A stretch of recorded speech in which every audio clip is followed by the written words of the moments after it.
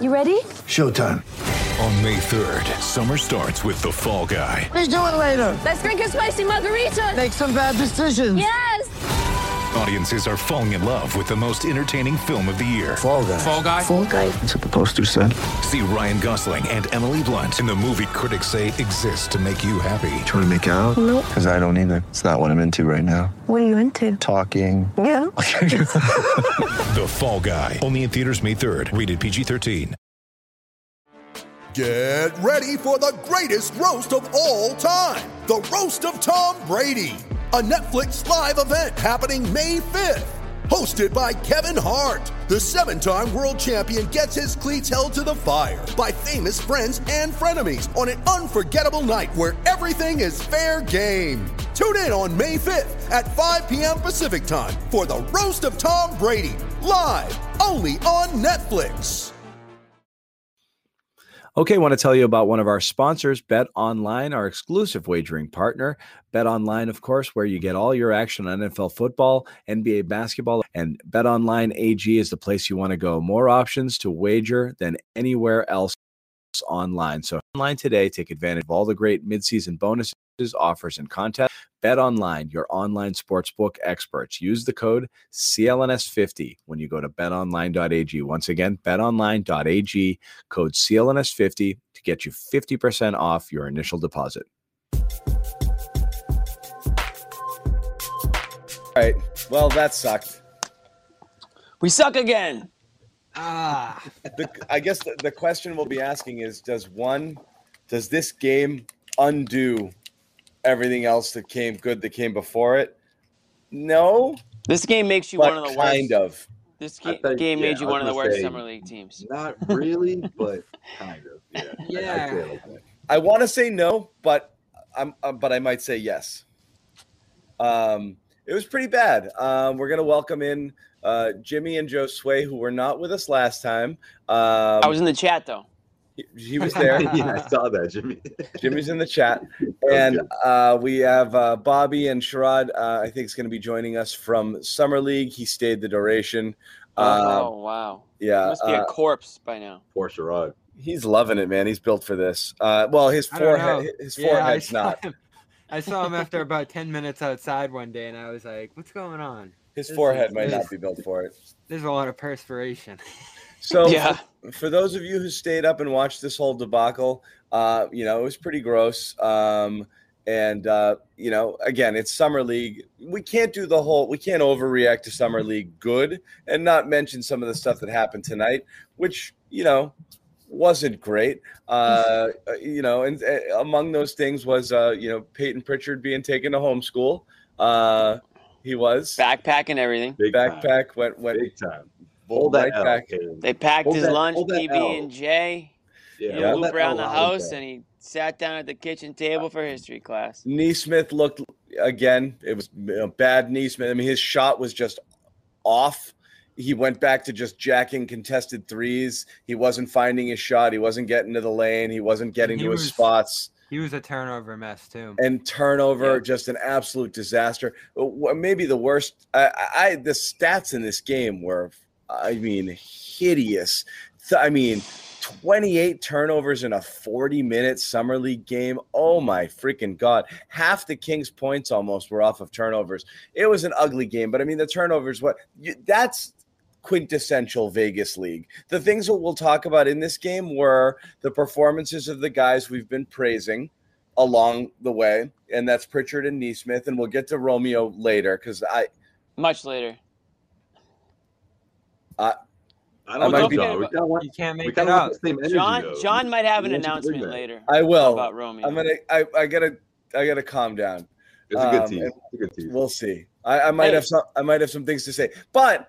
So let me preface it by this. I put an article in our chat earlier today. It was an article Sam Vecini wrote over The Athletic, and just talking about he did his all. He was basically saying these are players who are too good for Summer League, and atop that list was Peyton Pritchard, and he was talking about his poise, his assist to turnover ratio, the way he was shooting, the way he was creating, and just looked like he didn't belong here. And Neesmith was an honorable mention. He was like, not in the starting five, but right there, and basically saying, but the point behind it was, how important it is for second-year players to dominate in Vegas. Rookies, you can understand being up and down, but the second-year players that tend to dominate are ones who go on to, and that translates into what they do. And he had some empirical evidence to show it. And the ones who suck, or the ones who still struggle and the game is still fast for them, tend to kind of struggle and continue to struggle. And many of them end up not really ever being able to pull it together. So it is important. We talked about it at the beginning,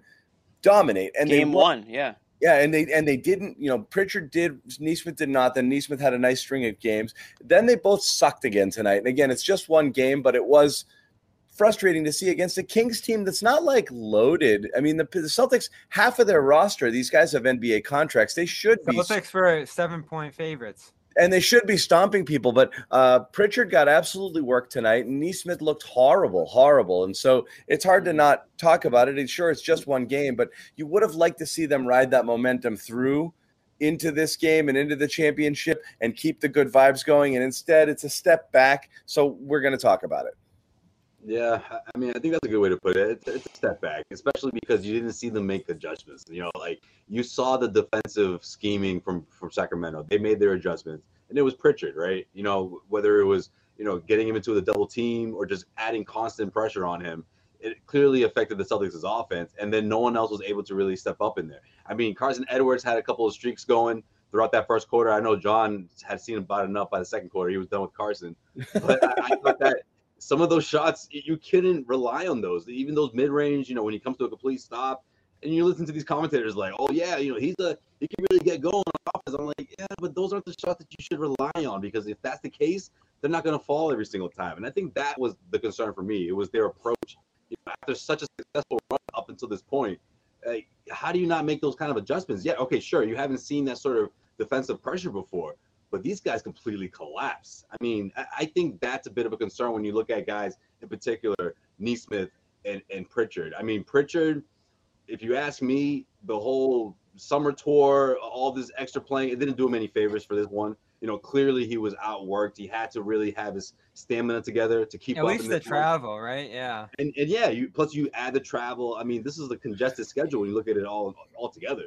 And for him to be traveling back and forth like that, so you could say that for his case. But for Nesmith, I don't know, fellas. How are you guys calling this? Well, I mean, on the Pritchard thing, I'm going to actually say I'm going to commend Pritchard for coming back, because I think we pressured him into coming back. He probably should have just stayed away. Himself. No, I think he pressured himself. I think he heard the noise, and it was the championship, and he wanted to come play, and he wanted to be part of it, and he did. I don't think he needed to. That being said, I still don't think it wasn't awesome that he left, and Jimmy has his take there too. But yeah, sorry, go ahead, Bobby. But I wonder, the Nesmith thing, I feel kind of Celtics Nation willed him back for this game, and it didn't go well. Pritchard, yeah, he did look exhausted with the defensive pressure he was getting at the second quarter, and then everything was live ball with him, which is really bad. And that's why I do think this erases some of what we saw, especially from him here, because his goal, his emphasis coming into this was controlling the ball, the pace, and playmaking. And he failed pretty badly in all three facets here in that sense. So it wasn't great. I thought he started chucking once it got a little tough out there for him. Yeah. He airballed a few. That was just not a great response to the pressure he was facing there. And again, this took on extra stakes because of the championship, and I'm sure they were feeling that too to some degree, because you did start to see Pritchard hyping up the plane ride back in, and then Nesmith really wanting this one in the championship sense. The Kings, by comparison, were just playing more this was just another summer league game, and they won this the way they have all their other summer league games. So address this comment here. Is it burnt out, or did he meet an NBA level defender and he just couldn't get around him? Because I think it's I personally think it's more the latter. This is a really good defender. This might be the best defender in the draft in Davion Mitchell. I mean, this guy's a monster. This guy's like Marcus Smart coming out. So, but he can shoot. What made it tougher for Pritchard was that he had to put forth the same energy on the opposite end, and he worked him. Davion worked him for sure. So it's a few things. I think it's both of those things. I mean, I think that him. First of all, if you want to go back to when they announced that he was leaving the team, I thought that was weird. I think I might be in the minority I've never seen something like that before. When they said he had a something already planned prior and an excused absence, I just assumed like his twin sister was like getting married and he was in the wedding and all this stuff. I didn't know that he was going to play a pro-am against. If there was something going on to the Celtics player's sister, Bobby would have known about it, Jimmy. So. That's true. That's true. I should have just gone straight to Bobby. But shame on me for not going straight to Bobby for that one. But I was wrong. What's going on, man? It was We actually. don't even know if he has a sister. Well, you would know. And in my opinion, you're in the NBA. This is your team. And I don't know all the details about this pro-am. Was it for charity? Did they raise a bunch of money? If they did, great. But I just thought it was kind of weird that he would leave his NBA team playing as well as he's been playing, considered maybe the best player in the summer league, to go play against a bunch of like 9-to-5ers and then puff your chest out because you dropped 90 points against like a carpenter and a plumber and like all these former high school basketball players. No offense to anybody who's in that game. I'd say the ones that almost made it, or could have made it. Okay, but injury derailed if they were really good, they'd probably be on one of these summer league teams that Pritchard was at least carving up in that time. So, fun that he went and scored all those points. But John says I don't think he needed to come back. He damn well did need to come back if his team ended up in the freaking summer league. I'm saying once he game. left, it was over. The deed was done. Well, he probably didn't listen. Once he left, they probably didn't think they were going to be in a championship game, and that was going to be the end of it. But once your team's in the championship game, you better get your ass back on that plane. And you know what? If you're going to suck out there because of it, then suck out there because of it. That was the choice that you made to leave the team to begin with. So I think he had maybe a little humble pie tonight. With NBA caliber defender coming in, and he's not able to put up 50 shots and do whatever the hell he wants. They game planned him. They were blitzing him. They were doubling him. That was interesting. Yeah, they went at him for real, and he had pressure everywhere. So they were it was not a typical Vegas game where they actually game planned for what the Celtics were going to do, and they were putting a lot of pressure on Pritchard to not let him kind of get moving and get going to create there. Not just Mitchell. I'm obviously exaggerating the competition in this pro-am. I know that they weren't a bunch of just regular people. I know they're better than you and me, Jimmy. Exactly, but they're not. But they're not summer league. Not even summer league level players. So it's just weird. You're leaving your NBA team. You're leaving your teammates. We were talking about Pritchard as kind of taking on this leadership role, and I'm not saying he's not, but it was just to me a little strange timing, and I just and maybe it came back to bite them. Maybe it did. Yeah, I'm with you on that, Jimmy. I think it's a little strange. And the Sacramento Kings, you're thinking the same thing, right? You're thinking, oh, okay, Pritchard's feeling himself a bit. He went off. He's announcing on Twitter, hey, guys, coming back for the chip. Tuesday, Summer League chip. Right. Here I am. Fresh off the 90-plus game, fresh off the 50-plus point game. It was a big announcement. Look out. If you're the Kings, I'm in the locker room or wherever we're hanging out. You see this guy right now? He's what's really going on? Feeling himself. He's really coming here to take the chip. Let's show him what time it is. That's exactly what the Kings did. Well, we have to show some respect for Mitchell because he really I love that guy. This isn't just all right. He went up against standard NBA defender. We're gonna see very quickly this year that this guy is gonna come in and be one of the best defensive guards in the league right away. So it wasn't. I don't want to say an extraordinary challenge, but this wasn't just your run-of-the-mill summer league defender coming out here and just putting a little more pressure on him. This guy was giving everybody trouble across the summer league. The Kings went 5-0 for a reason here. So, you do. So it's a little bit of both, right?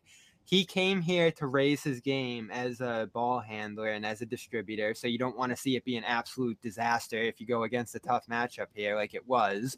But you also do understand a little bit the level of competition he was going up against here in his individual matchup. So I think Pritchard made progress here, and I don't think it takes away from all the progress we've seen of him, because I do think there'll be certain matchups. There'll be certain matchups in a regular season schedule where I think he'll thrive, but it does remind us that this is the kind of stuff he had trouble with last year. The point guard duties, the pick and roll, those kind of things. And even when he was thriving earlier in the week, I still said he wasn't a maestro in the pick and roll. He was shooting and scoring. He was doing the things we saw him do last year. He needs to hit 30 plus. I mean, we were commending his range. We weren't commending him blowing by guys and getting to the hoop and all this stuff. We were commending his hitting 30 footers. So he didn't.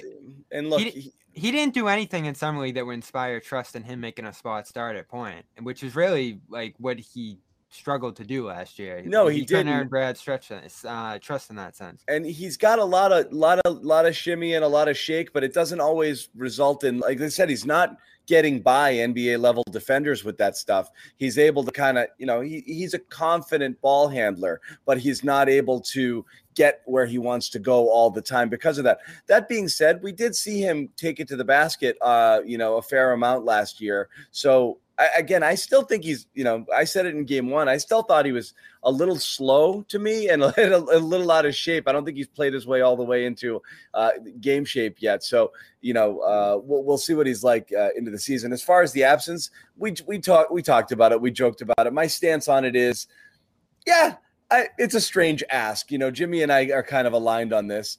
Sure, it's not the end of the world. It's Vegas Summer League. You had a prior engagement. You wanted to do this thing. And he played 4 games, just like Romeo. Or he played more than Romeo.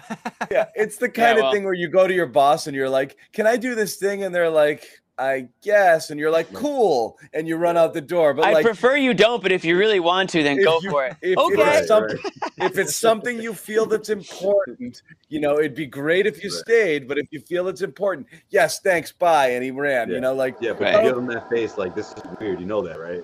Right. Right. And he did it anyway. And they're like, whatever, and let it go. Yeah, I'd like to know I'd like to really know how everybody feels about it. We never will, and they'll all say that it's fine. I'd like to know if I'm just if I'm really wrong in my assessment, or if if his teammates and coaching staff was kind of like. Probably depends on how you feel about the Summer League. Going to Portland and play. Well, it depends if a bunch of other guys had similar. Or even this, Jimmy, right? Like you're like, okay, all right, do your thing. You're not quite sure what it is, and then you go on Twitter one day and you see him. He dropped 50 plus. You're like, wait, right. That's why you left. It depends. That's the thing. It's the lack of transparency and the fact that it was dropped late that was odd. That's what makes it odd. And also, it's only an issue if one, the team didn't really want him to go, and we don't know that, or two, if there's a bunch of other players who had their own shit going on who were like, I'm not going to ask if I can leave. That's ridiculous, right? Well, most of the rosters just trying to make the league. But how many players in Summer League are like, would they rather be doing something else? Probably a good amount of them, right? So I mean, I'm not the ones who are fighting for a roster spot. Who were in Pritchard's position. Again, Pritchard was in a place where he could do this, so he did it. What I didn't love is again, like you're acting like Pritchard's LeBron James. Like he's in a position where he can do this. What has Pritchard earned? What has Pritchard earned? One thing that he's earned. Summer League star. I couldn't help but think. Retire off that. I saw guys in the hallway just hanging out, having a good time. And again, they were there. They were with their team, so it is different. But you play a couple games, then you just hang out, sit back in your cool clothes, and relax. That's what guys do out there. Guys with. All right, fine. It is what it is. I'm not prepared to make a big stink about it. I just thought it was a little weird. That's all. Yeah, I'm with you with that, Jimmy, because I feel like he's sort of he was into his own hype. He's reading those lines that some articles are saying. Oh, these are guys that shouldn't be here technically, but they're here anyways. And Pritchard was one of those names that was mentioned. I mean, maybe he bought into that a bit. And again, the context that he was killing is important too, because he reached a point where he probably didn't have a ton Bobby, of that's what you're supposed to do, man. You're supposed to kill so he went out there and did your rookie season. That doesn't mean you don't belong there, Sometimes it does. I mean, Grant didn't go. Well, okay, but that has nothing to do with. Good point. Yeah. Pritchard went and he was tearing it up. Like if I'm Pritchard, I'd rather be playing on ESPN and like tearing that up. I mean, Halliburton didn't play, and he's a year 2 player, right? Is he hurt? No, he just didn't need it. So I don't care. Like I said, to me, it would have mattered less if they just said, we're shutting Pritchard and Nesmith down. It was just odd how it came about. I think all of those things, but the lateness of it, like the prior commitment without saying what it was, and that it was dropped at the very last minute, made it seem like it was kind of like, hey guys, is it cool if I duck out? And they're like, sure. He asked us 3 months ago. We forgot. Yeah. Oh, the other thing was like the Romeo inbox. The Romeo night off also was dropped. Yeah, the Romeo night off was also dropped very late. And then this news, Romeo's wrist also dropped very, right before. We've had two off days here. And you find out. Did Jan play tonight? No, Yam's He like didn't. going to Serbia and never Yeah. coming back. Yeah, hope you got a good look at him. But In other words, no, he didn't play. no, but the Romeo thing is frustrating. Like, one, again, dropped minutes before the game. You wonder how serious it was. Maybe it was close to playing, and they're just like, screw it. But this is what bugs me with this story is it's his right wrist, and anybody who remembers that's the right wrist that he had surgery on, cost him to leave the bubble and to miss the whole first few months of last season, and basically destroyed his season because then he got COVID, then he came back, then it was basically a completely lost year again. And so now he's got a sore right wrist. Jimmy thinks it might be on that dunk that he had earlier, right? The baseline one. Yeah. Pretty big But dunk. immediately Bring it after back. the report drops, a whole bunch of people all report at once that it's not related to the wrist injury. Okay, so fine, whatever. Yeah. Not the prior injury and the surgery. Okay, and I guess we believe that. I don't know. Clearly, somebody wanted to get that information out there and told a bunch of people it's not the surgery. Don't worry about it.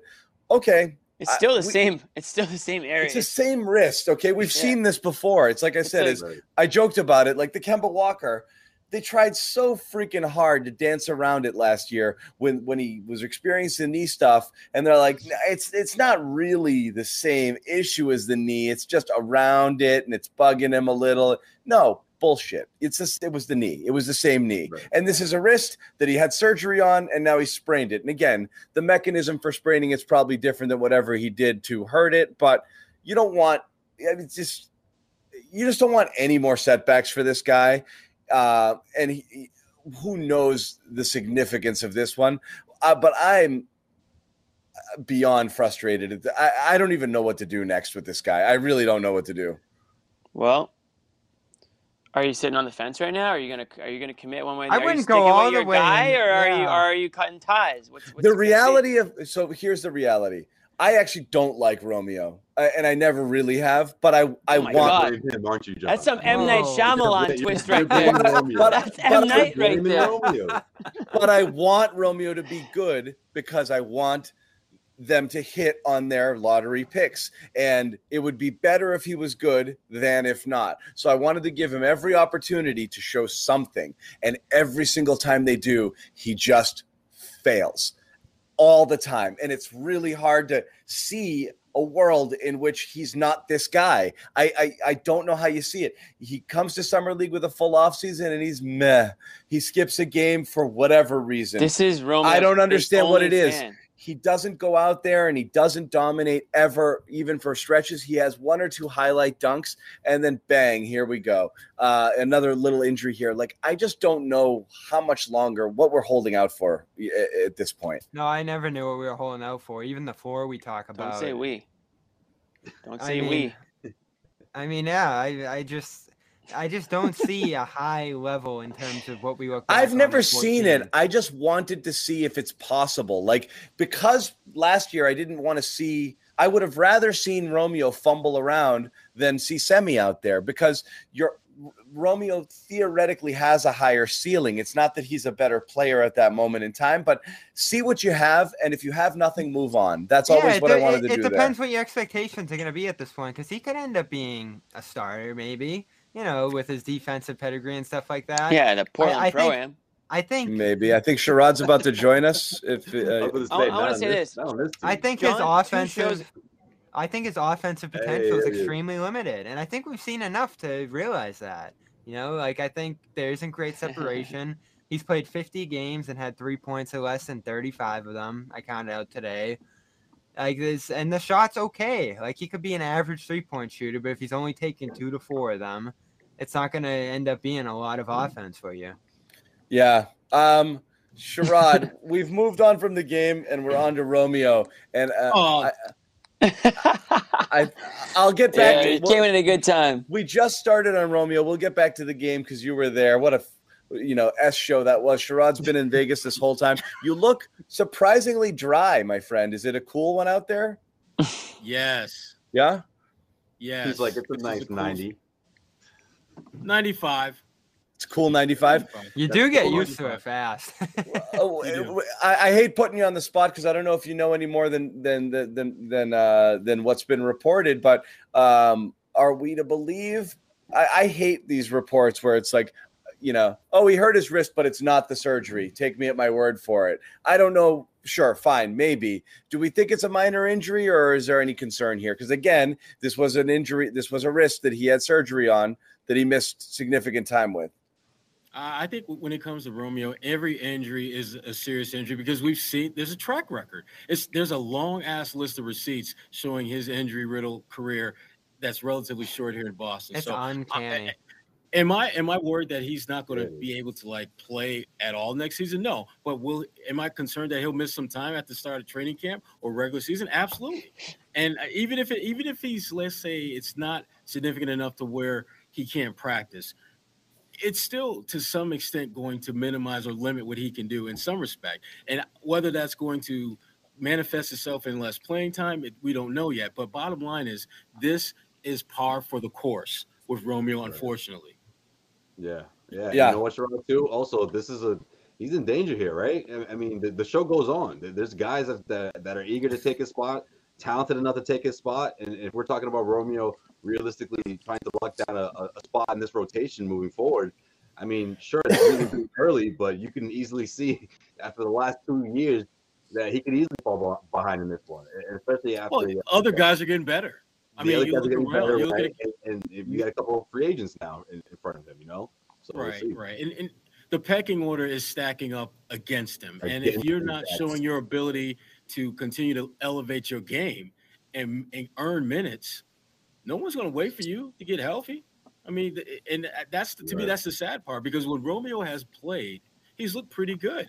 But we're only getting snapshots. We're only getting glimpses of that. He hasn't been able to put it together for an extended period of time because he hasn't been healthy enough to do it. And again, as I said earlier, this is just par for the course for him. It is. Remember, but we had a big conversation. We said a great goal this year would be 72, 82 games, just as a floor. That's not going to happen. Listen. Great goal would be 82 games. You could say that. No, but never mind. 82 games for his career would be a great goal at this point. Yeah. I think if you're putting the over under at 72 games for him, I think 95% of people will take the under. Yeah. I'm taking the under. Sure. I mean, think of it like this, though. I mean, every year you get 50 plus new players that come into the league, which kicks out another 50 players. I mean, where is this guy ranked? And he's got to be pretty far down the damn list at this point. I mean, if you're the Celtics, you got to be thinking how long can we hang on to somebody who can't even get on the court? He's dangerously close to becoming Romeo Langford's contract and not Romeo Langford, for sure. Which is just going to be, how do we get rid of this $5 million? And because I don't want it on the books anymore. They're going to decide his team option. His team option is coming up soon, and you would have never thought you would punt on a lottery pick this quickly. But it almost never happens in year two player. I mean, it's not going to happen. They'll pick it up.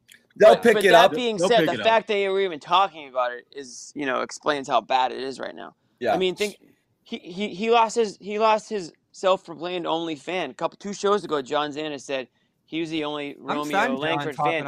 And then we come to find out the biggest twist of all, John was never actually a fan. And that's why we said, if John's your only fan, you're in big trouble. He'll turn on you in a heartbeat. Yeah. And it happened 2 shows later. I can't anymore. I can't do it. I can't. I got a couple shares of Romeo stock still left in the bank, and I'm just holding on. Oh, dude. Maybe that's like an OTC stock. Oh, wow. They won't even let you buy. They won't even let you buy that stock anymore right now, dude. It's too volatile. That hurt. I'm not letting my Romeo stock go just yet. I got a couple shares left. Might as well roll with it. Let me ask you, Gerard. What about your? They need to be. How's that picture stock looking right now? I still got that certified. I'm not giving that up. Good. I'm keeping my. But here's the thing about this game that jumped out to me: Sacramento has good length, athletic guys on the perimeter, and let's be honest. When you hear about a dude drop 92 in a Pro-Am league, you coming to lock his ass up first chance you get. You're coming in with a different mindset, a different edge, I gotta put this kid in check because he's not dropping 92 on me. Right. And it was clear from the jump that Sacramento played with a different edge. That is so true. Whenever he had the ball. And I can't be mad at him about that, because if it were me, I'd be the same way. I absolutely would have been the same way. So I'm not really rattled one way or the other about him not having a good game. They started sending in the doubles and the traps. They were doubling him. They were blitzing him. You know, if you didn't know better, you would think that was like Jason Tatum out there running a point, or Kevin Durant, or just like an established superstar. The way that they were just absolutely doubling him like that. I mean, there wasn't even any hesitation. And Pritchard, I think it's fair to say, didn't see that coming. And I don't think he handled it as well as he would have liked. Now, Coach Mazzulla said after the game that, that's on him. He's got to put him in better positions to be successful. And that's great for your coach falling on a score like that. But that has enough. To me, that was irrelevant. Pritchard was getting blitzed, and he didn't respond accordingly. If it would be one thing if they did it every now and then. They did it pretty damn consistently. And he never adjusted his game to that, in part because those guys are long, they're athletic, and you can't really do a whole lot other than give the ball up quicker. But here's the thing. He didn't do it. And so, to me, like I said, I'm still keeping my Pritchard stock, but this was not a good night for him. Yeah, and you're right. No, it's under normal circumstances, he's never going to draw that much attention. So there's two things. In an NBA game, you're going to face these types of defenders all the time, but also you're never going to get that type of attention where you are the focal point and the other team is like, I'm not letting that guy beat me. That's obviously not going to happen with him playing second unit minutes in the second quarter of a regular season game. That's against the Knicks or whatever. That's just not going to – he's not going to run into those problems. So, yeah. Right. Yeah, what he was doing before when he was finding success is still transferable, which is good. But ultimately, the shortcomings he showed tonight, and again, we talked about at other points, there wasn't an immense level of growth in the playmaking and the pick and roll action of his game. That's still stuff he has a lot to work on. Even though he was thriving earlier in the week, it was off things we've seen him do before. It was kind of the same formula for him. So there's still another level he's going to have to reach at the point guard position. Yeah, because I thought there were a number of occasions where he turned the ball over trying to execute a pick and roll play where he's trying to make a bounce pass when he should really just throw it over the top, or he's trying to. But he had a tough time getting over the top on some of them. Right. And so this was a game where just the things that he needed to work on and get better at were exposed. His pick and roll execution was really, really poor tonight, I thought. I don't disagree there, and it's not bad. It's not bad to eat some humble pie from time to time. Sherrod, we touched on this briefly. I just want your opinion on: did you or did you not think it was kind of weird that Pritchard left Summer League to go play in the Pro-Am? No, it wasn't weird only because they obviously talked about this well in advance. No, I know, but do you think it's a weird ask by him? I think it is. Yeah, I do think it's a little weird. Okay. I mean, and here's how I kind of rationalize that.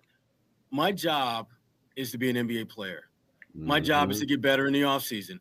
I'm not sure dropping 92 in a Pro-Am league is going to, frankly, speed that process up. But I do know, working with my teammates in Vegas, working on my game, becoming a better pick and roll player. That, to me, I probably wouldn't have done it if I were him. But again, there are factors that he obviously weighed in that decision that we don't know about. Right. And frankly, I don't care about, because again, at the end of the day, summer league is just part of your process. It's part of you getting better. But I would have liked to have seen him here for the full, run. And people are certainly going to, draw inferences to the fact that he's playing great.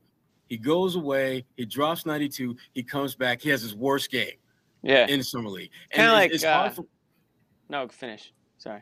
No, yeah, and it's just, I mean, it's hard to not draw a correlation between those factors, which are just facts.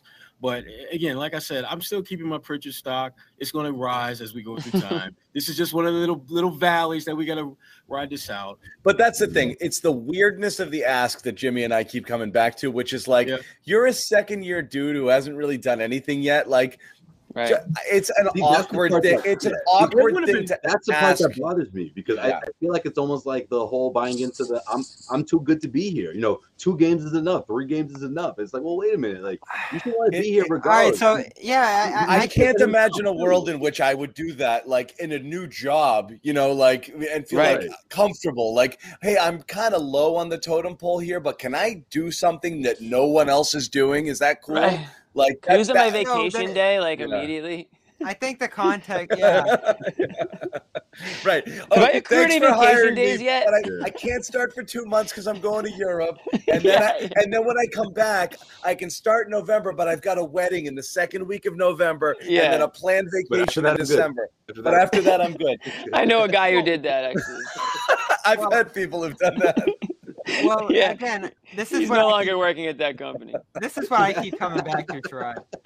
And you're sitting there as a boss, and I'm like, I mean, I guess that's all right, but are you fucking serious? Anyway, well, go ahead. This isn't unheard of even in this year. Maxey, checked out of that Celtics game on Saturday and went to do a camp. There's other guys doing this. And then if you look across the board here at the Summer League, what are the best players doing? They're in their seats. They got their chains, their shirts on, their whole get up, and they're just chilling. You play a couple games, you do what you need to do, and most guys take a game or 2 off here. It's just that he left. But here's the thing, though. You mentioned Maxey, who frankly has a clear and established role with his team. So whatever he did in Summer League is not going to affect that. The Celtics have made a number of moves. They have significantly upgraded their backcourt. There's going to be a different level of competition for playing time for Peyton Pritchard than there was this past season. So to me, that's why it struck me as a little bit odd, because it would be different if, let's say, the Celtics are running things back. They did, and his playing time was pretty much locked in, but it's not. It's far from it. And I just think every opportunity you get to impress this coaching staff, and keep in mind that, your head coach, who, again, you've not dealt with directly, is in the building. He's watching these games. And whether he's going to hold that against him, I don't think that'll happen. But you better believe that's something that, whether you want to acknowledge it or not, it's something that's going to think about. Yeah, because, and again, Peyton, and like I said, I think Peyton's going to be a really good player in this league. He's not going to be. I don't think he'll be great, but I think he's going to be really good. But this, to me, was one of those crossroad moments where you either, you do what you know you need to do, or you do what you want to do. And he did what he wanted to do. That's the thing. Yes. Yeah. Exactly. Okay. I think the main point is I was like, I feel like maybe that's a young man's mentality. It's like, oh, they said it's okay. It's like, yeah, but you didn't think about it big picture wise, Like, how does that going to look? They just acquired, Dennis Schroeder. Like that, he plays your position. You know that, right? Like, And look, we're talking about this now on a scale of 1 to 10. This is a 2. We'll never bring it up again, probably. In terms of it mattering. It doesn't matter deeply. Right. It's just if given a chance to do it over, the right thing for him to do is probably not to ask out. And the optics are important right now. And the optics, we're seeing with the tweets and the other things they're doing to try to change things a little bit here in Boston. Like, optics are being emphasized right now. It's pretty clear. So it does matter in that sense. But in terms of the tangible improvement and it mattering to where Pritchard's going, I think is probably a little overrated in this sense. Like him missing 1 Summer League game. Because he did improve here. He was better. He was better. But again, one of the things that when you look at a point guard that is absolutely critical to their success is decision-making. Mm-hmm. And yes, we can talk about it in the context of basketball, but let's be honest. Decision-making goes beyond just what you do on the court. And this was one of those decision-making moments where he could have done what I think he should do, or he could do what he wants to do. And as we all know, the two are not always necessarily one and the same. He did what he wanted to do, and that's fine. But understand that there are consequences, good and bad, in every decision we make. Yeah. And I don't think it's just a coincidence that his absolute shittiest game in Summer League just so happened to be the one where he left, rejoined the team. And the defense was a little bit could have been. I mean, they were playing some. So it was tricky the way it lined up because they played 2 really bad teams. They played 2 solid teams in Atlanta and Orlando. And I think they faced a team here that was evidently really good. And a matchup in Mitchell that was a really tough one for him. So I do think to some degree it's coincidental, but yeah, you're right. There's probably something that played into it in terms of this was going to be a close because he was exhausted. He was exhausted. You know what, though? You play 4 games in 6 nights in the NBA, 5 games in 7, 8 nights. I don't want to hear exhausted. Well, no, that's the only thing I'm saying, that with the travel and the other thing he did. Well, he also like the equivalent of like a home run derby in the middle of. He didn't have to do do that. The guy put up 60 shots to do that. He did that to himself. He made that choice. Yeah, that's what I'm saying. This wasn't like, you know, Commissioner Silver putting out the schedule and having them play 5 games. No, he literally made the decision to get his ass on a plane, go play the program, and come back. That was his decision. So any fatigue or anything lacking in his ability to perform, that's on him. That's one. And like I said, we're getting after him now. But I keep telling you, I'm not selling my Pritchard stock. I'm keeping that shit. Well, I'm not happy with this. Let's move off this. So Pritchard, fine. He's got some excuses, even though a lot of, you know, you can argue whether or not some of what went on tonight was self-inflicted because of his choice to go play, a couple of pro-am games back home. Aaron Nesmith, no real reason for him to play as the way he did tonight, but this was closer to old Aaron Nesmith than he was erratic. Oh yeah, this was bad versus we'd seen good Aaron Nesmith, which was confidently getting to his spot, a little in between game, going to the basket when the opportunity was there, and just being all in all, just everything, slowing things down for him. And this was train wreck, bull in a china shop. Aaron Nesmith forcing shots, just looked off. After a decent start, he and the Celtics, a lot of that had to do with when the ball stopped moving, everybody was all out of sorts. And then Nesmith was just getting the ball and just trying to chuck threes. But, what we talked about Sherrod early was the importance of these guys dominating and playing well as they had in the first 4 games really, I think, bodes well for the type of season you can expect them to have. And then seeing Aaron take a big step back against this level of competition just reminds you that, how far off he is or how incomplete the project still is. He still has room to grow. There's absolutely no question about that, and he knows that. I think his confidence in his shot is a little bit higher overall than it was before he got here. But this was as much as his shot making was a problem, his decision making overall, I thought was a bigger issue tonight. He had 6 turnovers. Yeah, and with as many assists as me, you, Jimmy, Joe Sway, and Bobby Manning combined, we were all in the. And that's just not. I played good. today. Just not I played.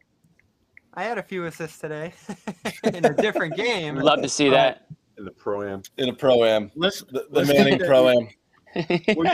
Were you out there guarding our good friend Pritchard? Perhaps. Yeah. I'd give it a shot. See how it goes. Anyway, but Nesmith will be better though.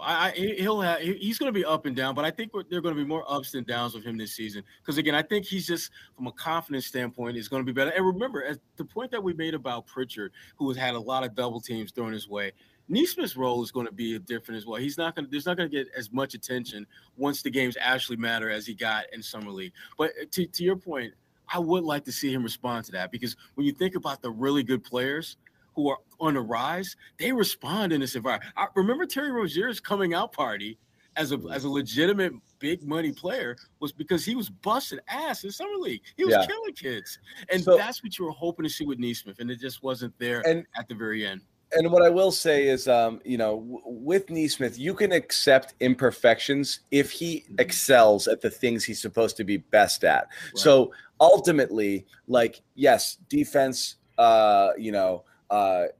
an ability to create his own shot and things like that are going to come a little bit later, fine. But he's got to be a knockdown shooter every second he's on the court out there, or else he doesn't serve enough of a purpose. The other stuff you can wait as he kind of grows into his game and polishes other aspects of it. As we keep making the Jalen comparison, what did Jalen do? He started knocking down corner threes with confidence, and he could carve out a role just doing that while he continued to develop and grow other parts of his game. Nesmith does not have enough polish yet to be able to justify extended minutes, particularly if he's going to play this poorly defensively.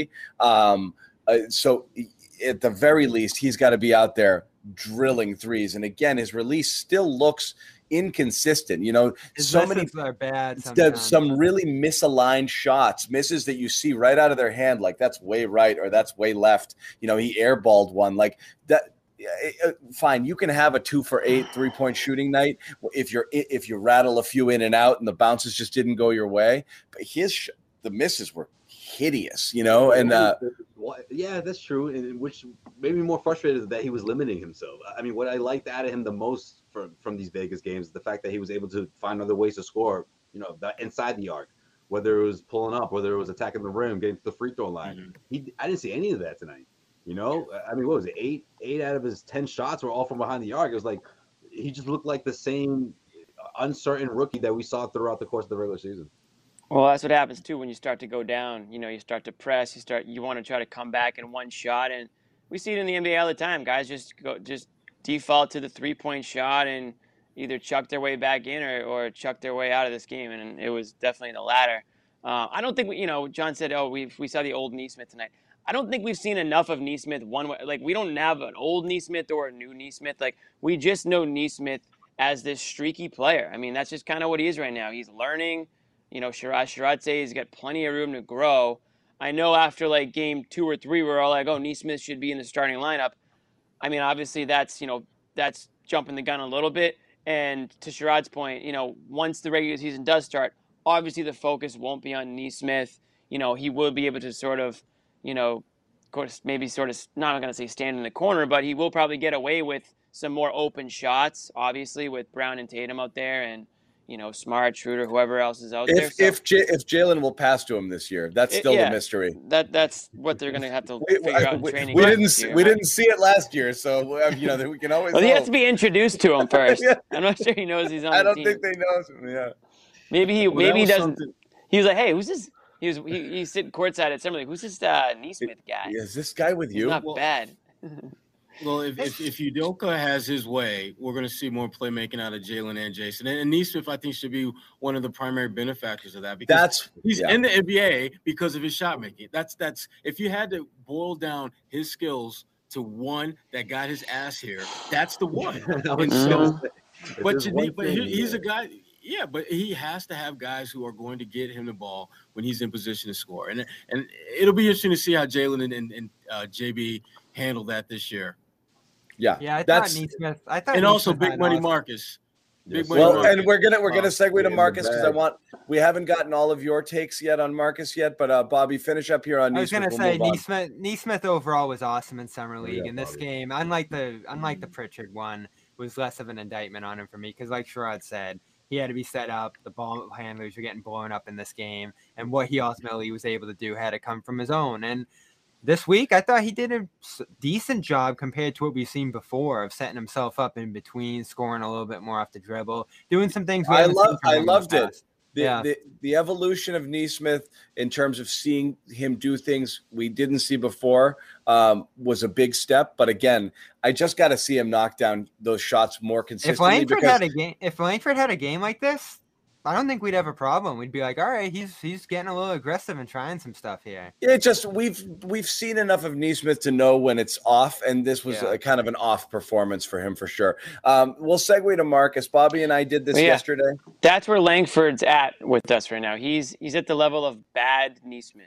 Yeah, which is bad. But Bobby and I jumped on. We did a show when this was announced last night, but we didn't get takes from Sherrod, Jimmy, and Joe Sway in terms of the Marcus Smart extension. So, guys, we know the deal. 4-year, $77 million extension.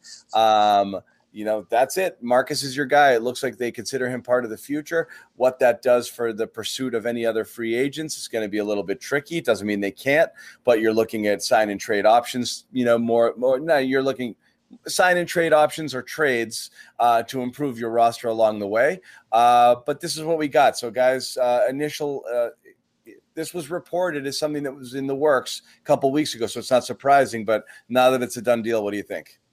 I like it. It's transparent. It sends a message. Ime Udoka talked about him being a pillar. Talk about the Celtics putting the money where his mouth is, right? He had to. Well, I mean, no, he did. That's one way to look at it. Yeah, he did. Like, you had to show that commitment. I don't think he had to. You couldn't have to. He could have bobbed and waved around that all day long, and nobody would have gone into the season without letting know that he's going to be the point guard of not only just now but the future. Otherwise, there would have been problems. Come on, guys. Dennis Schroeder's in here. And I'm not saying that 3 expiring point guards. Hear me out. I'm not buying in on the rumors or whatever, but I mean, if Marcus Smart's going into the season not read up, not sure what the future is with Boston, it just would have been a recipe for disaster, in my opinion. This way, you send the message: you're the point guard of this team. We want you to lead this team. If Bradley Beal or someone's available down the road, if that's something that the Celtics can realistically pull off, maybe that happens. But at the end of the day, they'll put all their chips into that basket. I've never understood that rationale. Line everything up for Bradley Beal. They just couldn't. They couldn't. And have this bridge year with someone like Marcus. Marcus was never going to buy into that kind of situation. Here's the thing, though. Here's the thing that I think that none of us are really giving a lot of talk about and thought to is the difference between Brad and Ime and Brad and Danny was that Danny pretty much did whatever the hell he wanted to in terms of the roster and didn't necessarily do it with what's best for Brad in mind. Remember those first couple of years where he was flipping players left and right. That was not in Brad's best interest. In fact, that made Brad's job exponentially harder. I think that's the difference what we're saying now. The guys that you're starting to see come into the fold are guys that Udoka wants to coach. And I think Brad is making sure that he's getting the type of players that his new coach wants to coach. And Marcus Smart, Udoka has seen enough of Marcus Smart through the years to know that this guy is a dog. This is a guy that is going to help us compete. And right now, we don't have a Kevin Durant and Kyrie Irving. We don't have the guys in Golden State. We don't have all these, super megawatt superstars. But we got a dog who gives us a chance to compete, and we need to keep him in the fold. We can't have him wondering where does he stand with us. And I think that's a big part of why they ponied up, they showed Marcus Smart, they brought the Brinks truck to Marcus Smart. I think the main reason why they re-signed or they extended Marcus Smart was because that's like the right thing to do based on the way the NBA salary cap is. It makes the most sense to re-sign your players. It gives them value going out of their final year, and it allows you to match salaries. It gives you a player that maybe there's a team that's interested in a player like Marcus Smart. Depending on where they are at in their where they are at and trying to make the playoffs or whatnot. If they want a player like Marcus Smart who can maybe provide some sort of leadership, if that's what they think he's valuable with, or provide some sort of defense. So you turn a guy who's going to be a free agent into a guy who's got 4 more years on his deal. Well, now the team if you are interested in trading him, now a team on the other end is saying, okay, well, we know we don't have to worry about this guy leaving us immediately. So I think that was the smart thing to do from an NBA standpoint. It doesn't necessarily mean to me that, the Celtics see Marcus Smart on their team for the next 5 years. Yeah, but Jimmy, I've heard the notion that they're stuck with him now, and this keeps floating around. If that doesn't come to pass, I think everybody agrees that the trade aspect of it was good. If it doesn't come to pass that he ends up in a deal that they acquire someone by adding him, I don't know if he's a third pillar type player, but he's a really good player who deserves the salary, I think, and he's going to come to prove that. I think deserve doesn't have anything to do with it. This is the problem, and again, this is where the conversation gets muddy for people. Everyone's like, Marcus is worth $20 million. Fine, maybe somewhere else. The question is, does it make sense for the Celtics given the rest of their roster composition and whatever? But that's not Smart's problem. It's not his problem. That's not the point. The reason people are questioning the wisdom of the signing is, does it make sense for the Celtics in whatever direction they're going to go? Does it give them maximum flexibility to be able to get better, or does it make them better? Does it do either of those two things? And that's the only question. Too many people are spending money saying this guy got 20, so Marcus deserves it. That's not the issue. The issue is, was it smart for the Celtics to sign him? And that's what we're discussing. That's what we. Yeah, and I think when you talk about what he signed for, that's when you can say, okay, well, what other players are around that money, and say, okay, is this a quote unquote tradable contract? Because remember, a couple of years ago, people were talking about what's his name in Indy and how it's an untradeable contract. He's making way too much money for what he's worth. And we talk about Ben Oladipo. Simmons, Oladipo, the big guy, the Turner. You talking about Miles Turner? Yeah, I was talking about Turner. Yeah. People talk about Simmons and how his contract is just outrageous and untradeable.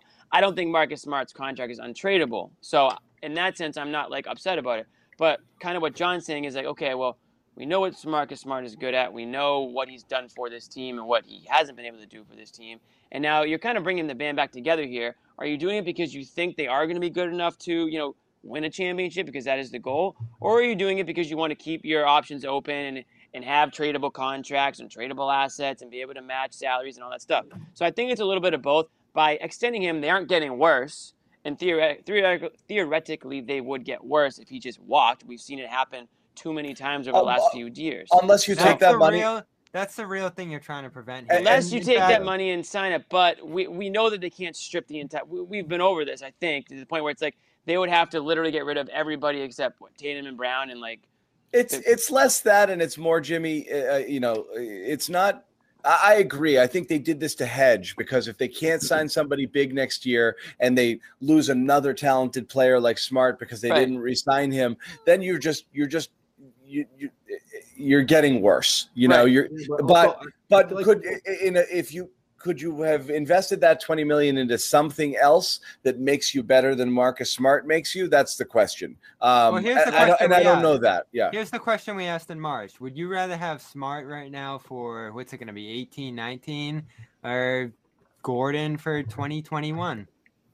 Because that's what we're talking about here. Like, the interchangeability for Smart is a guy like Aaron Gordon. Like, we can dream all we want about him packaging up to a bigger star, but you're basically going to get a player who's about the same as Smart or worse at that position if you end up moving on from him. Like, that's just how it goes. You don't really package guys up. A guy like Smart especially, you either get the same thing or worse. So, Fournier got 4 and 78. He basically got the same deal. Yeah. Well, I mean, that's John brought this up. John brought this up at the end of the show, Josue, and I did say this during the year. Like, if it comes down to Smart or Fournier, I was leaning Fournier a little bit. You were, I disagree with that, because I just think when it comes to checking those boxes, I mean, you line them up compared to other options that the Celtics had. Marcus Smart wins it. He checks those boxes in the sense of, one, he's in his prime. 2, he continues to get better, especially for what he's positioned to do, which is, of course, be the point guard of this team. So I'm not sure that's his passing numbers were he. Well, I want to push back on that narrative. That role, but he showed a lot of promise there, and especially on the defensive side of things, I think that he's going to turn things up a notch in the sense that he has Richardson. He needs to get back to being the defender he was before. His numbers went up. His defensive background and what he brings to this team, I just think it all makes sense again.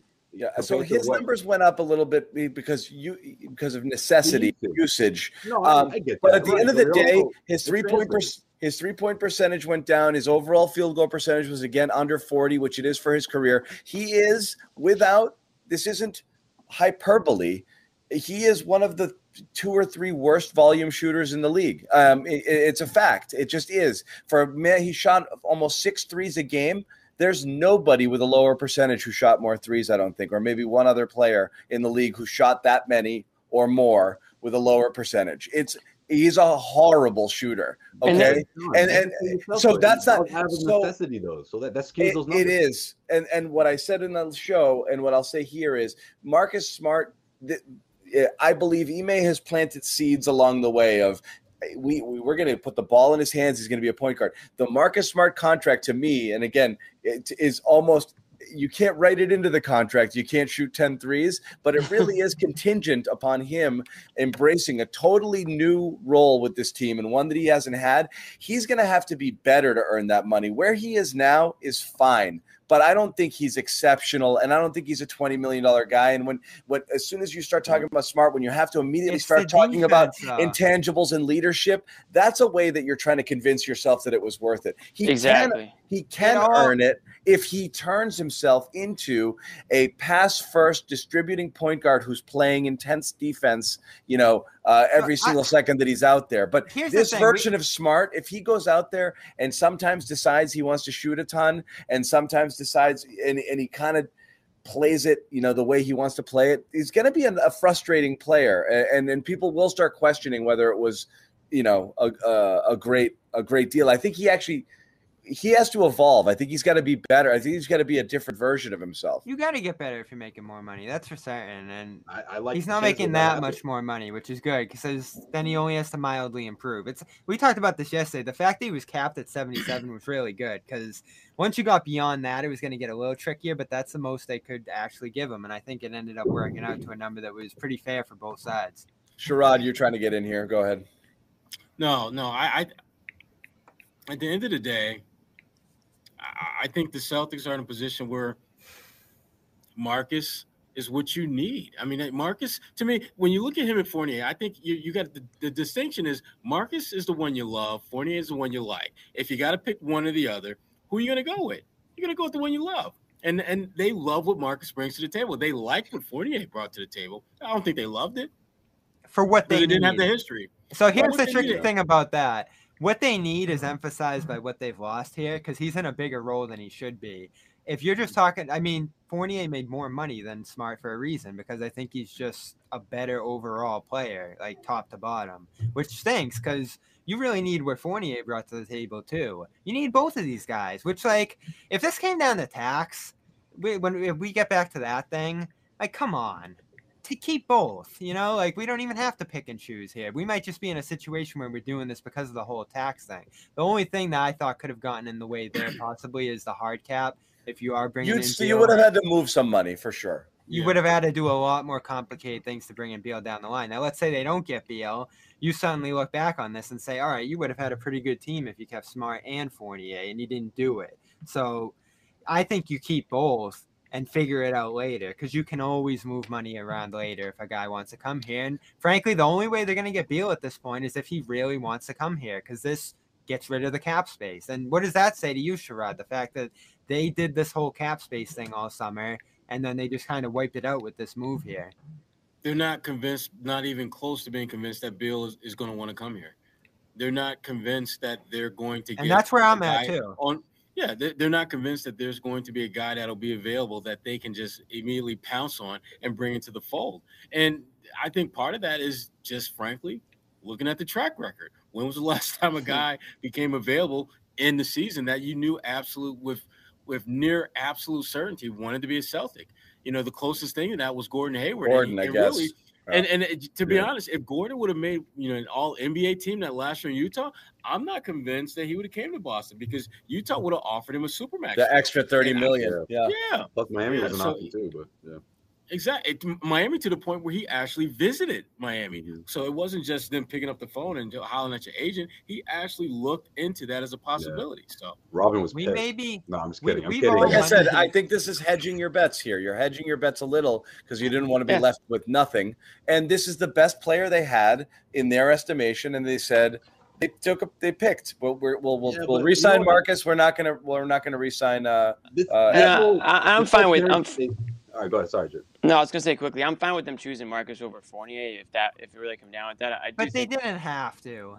They didn't have to, but somebody obviously. It sounds like they did. It sounds like they felt they did. Yeah. So for all intents and purposes, they had to. So right, because they must have just known. They'd made up their minds. We're not going to whatever it takes to sign him. We're not going there. And they didn't even bother. The other thing I'll disagree with Josue, and I know Bobby feels this way too, is that they felt they needed to sign Marcus, or else he would have pouted his way throughout. I totally disagree with that too. I just feel like that's such a little baby thing. Like, these guys are professionals. Athletes play in contract years all the time. No, some of them, every time a player hits free agency, some of them like the last year. Some of them like it. You know what I think? I think what would have happened was anytime he played a bad game, that would be the narrative that we in the media would run with. We'd say, oh, well, you know, Marcus, he's 3 for 17 because he's pouting about us. Yeah, and that's bullshit. And he knows that's bullshit, and we know that's bullshit. Yeah.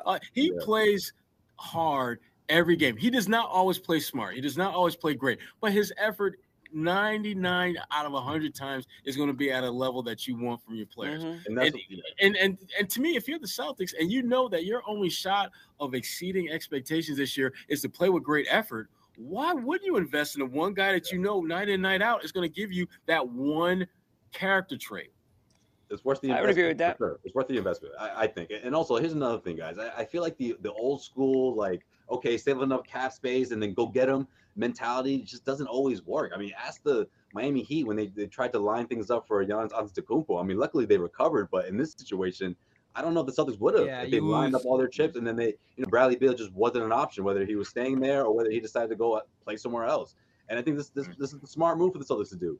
You know, Miami Heat might be the wrong team to ask. Even if it is Bradley Beal or even if it's another top tier free agent out there, let's face it. Nowadays, if a player wants to go play somewhere, they're going to say it. You know, and I just feel like that's going to be It's already been the track record across the NBA, and it's going to continue that way.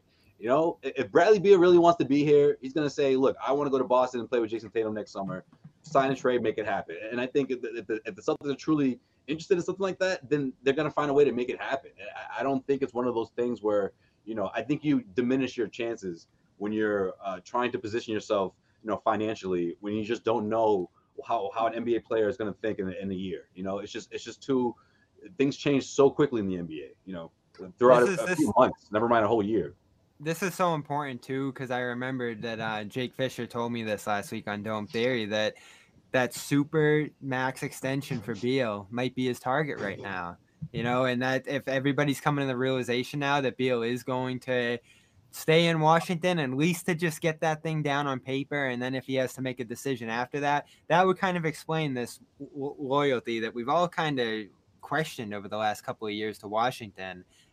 The fact that he can sign for $217 million or whatever it's going to be, and if he has to take that contract elsewhere after that, he can do that, but he would be foregoing massive amounts of money to sign outright in Boston next year. So the Celtics, frankly, and Jimmy actually started off this whole conversation saying this, they had to do this if they want to get to that Beal number eventually, just in terms of contract matching. Sham said there's a trade kicker in here, which helps a lot too. Obviously, it helps Smart. He's going to make a lot more money if he does get traded, and it helps with matching purposes, I believe, as well, if you have a trade kicker in there.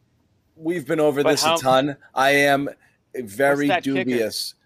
It goes up a couple million per, you know, or whatever per year or something like that. But it's either that or you trade Brown, John, and we've been down that road. I know, but that's not what we're doing. The smart thing, again, I do not believe a team that's dumping a player and going for a rebuild wants 4 years and $22 million per year of character, you know, and leadership.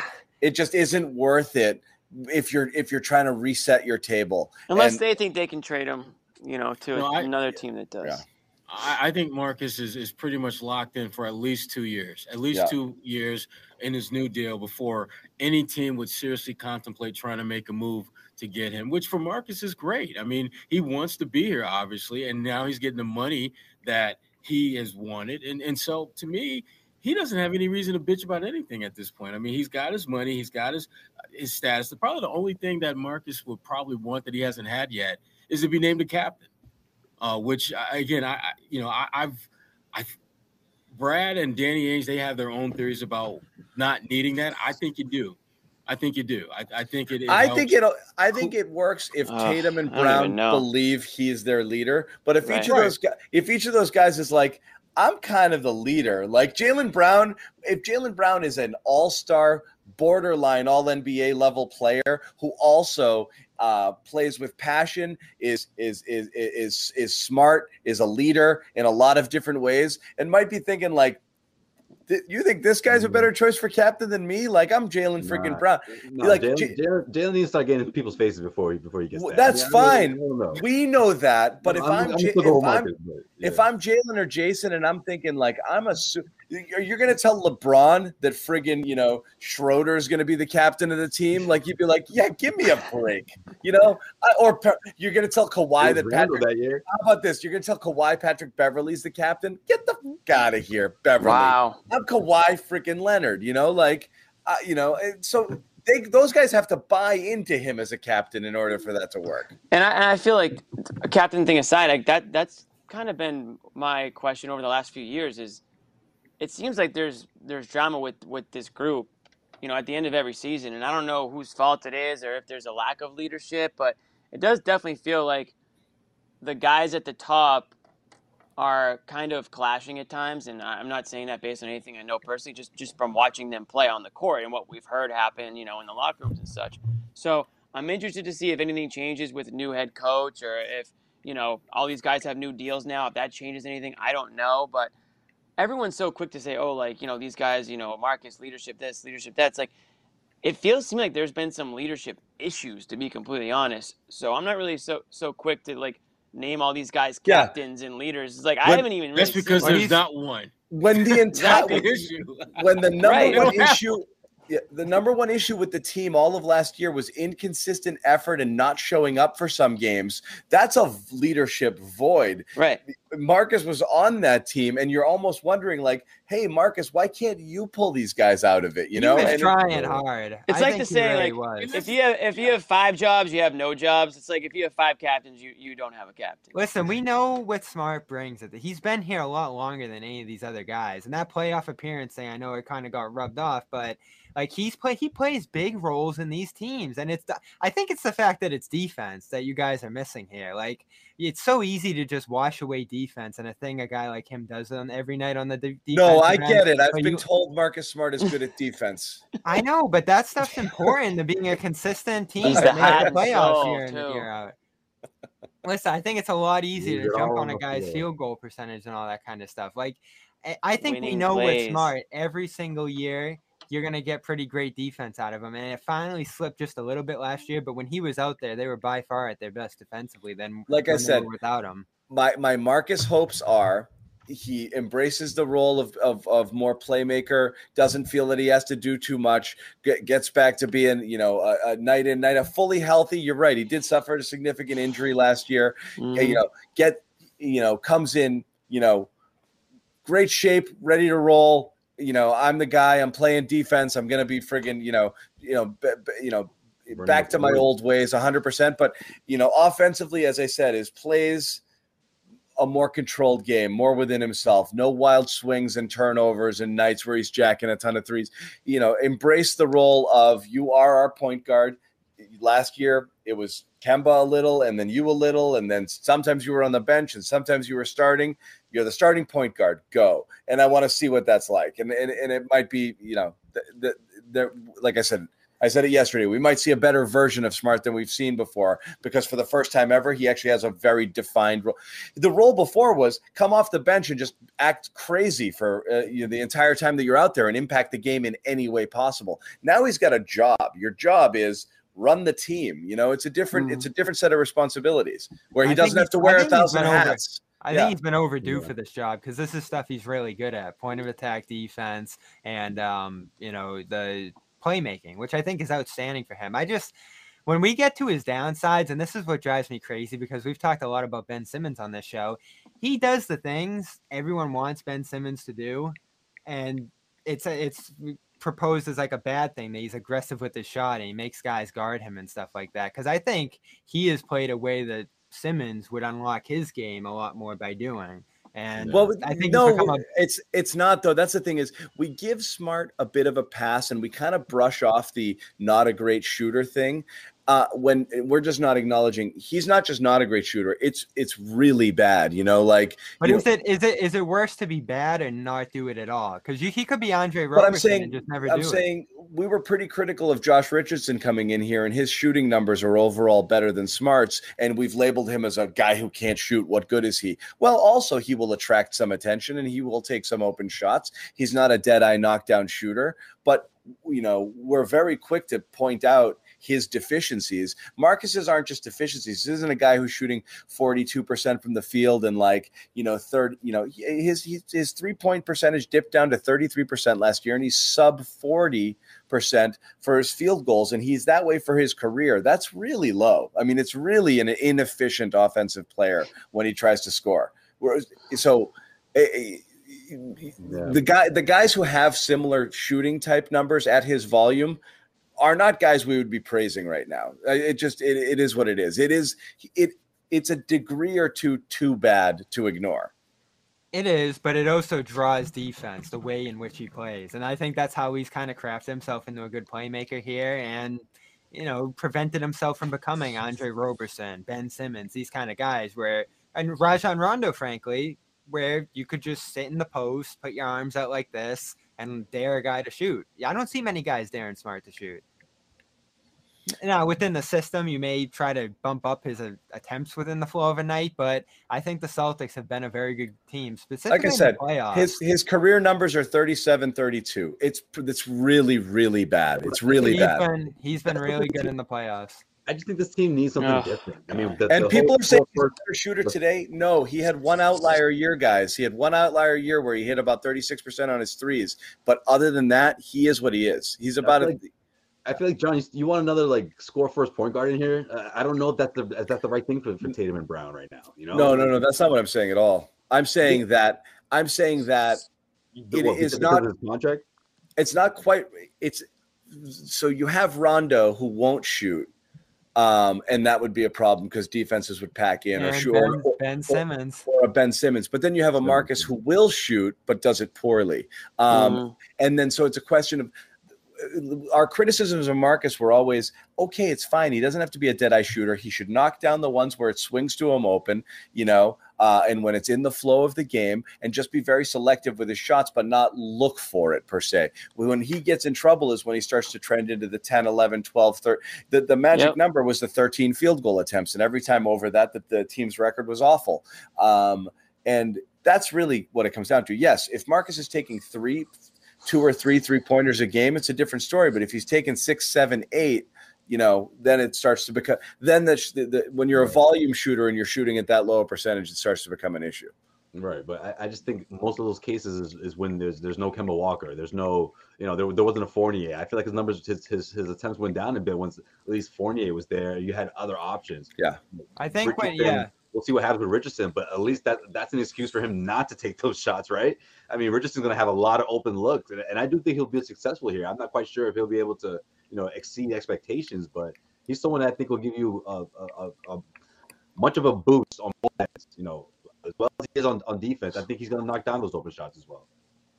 Yeah, and Josue said it. Like when he finally became a point guard a lot more last year because Kemba was out a lot, he did a really good job with it in terms of the assist numbers and setting guys up and everything else. Like he was pretty good last year. Now I'd rather see him really dominating defense than doing all this offensive stuff we're talking about, because that's where we did, I think, generally agree slipped up a little bit last year. But you have more personnel around you now that contributes to a defensive system.